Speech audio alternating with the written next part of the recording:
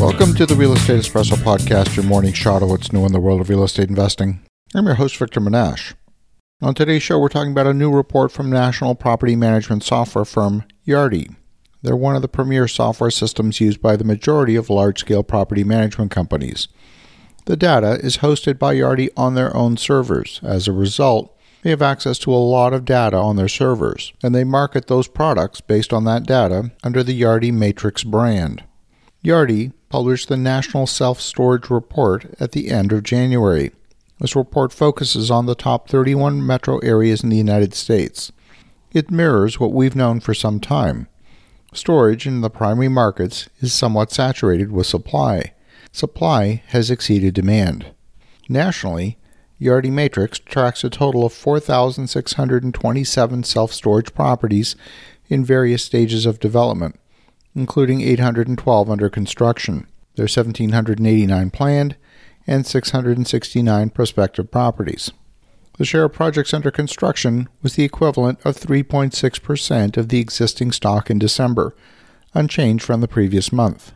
Yardi Matrix also maintains operational profiles for 29,000 completed self-storage facilities across the U.S., bringing the total data set to 33,659 properties. The average national street rate for all unit sizes dropped on a year-over-year basis, down 2.8% in December. But the average rates remain above pre-pandemic levels.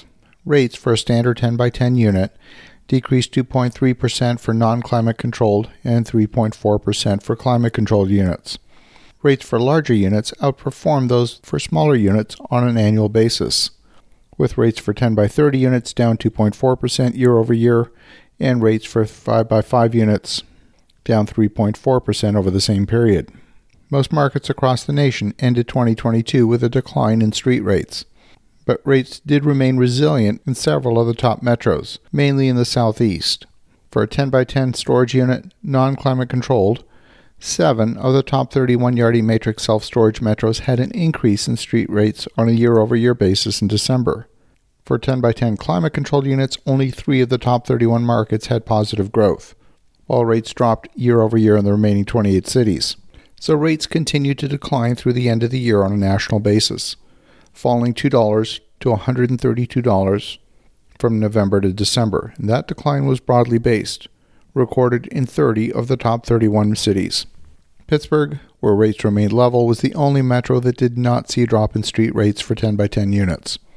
Orlando, Miami, San Francisco experienced the largest drops in street rates for both non-climate controlled and climate controlled units combined at a $4 month-over-month fall in price.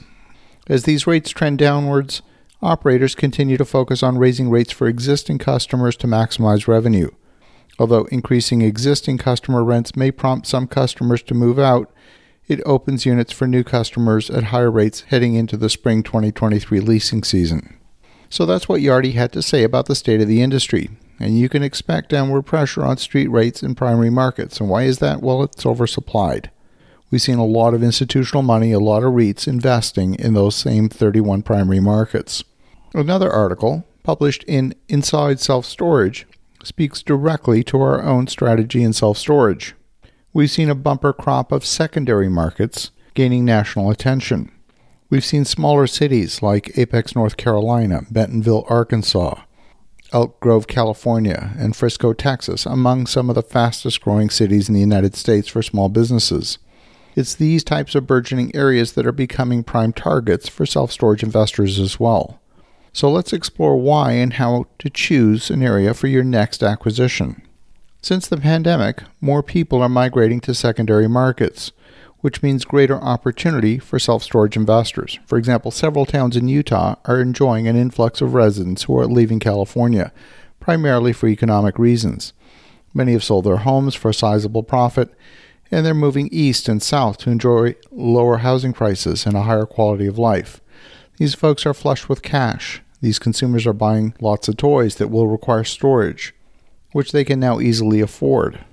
But at the same time, we've seen an increase in interest rates, so they're not buying a home just yet. We've seen people move from major cities. They've reevaluated their priorities. They've moved to enjoy a slower pace, work remotely, or start a new career. They've shown that they're not afraid to put quality of life ahead of some of their professional goals. But most of these transplants are finding a low inventory of houses for sale, finding higher interest rates, so they're renting for now, waiting for interest rates to drop.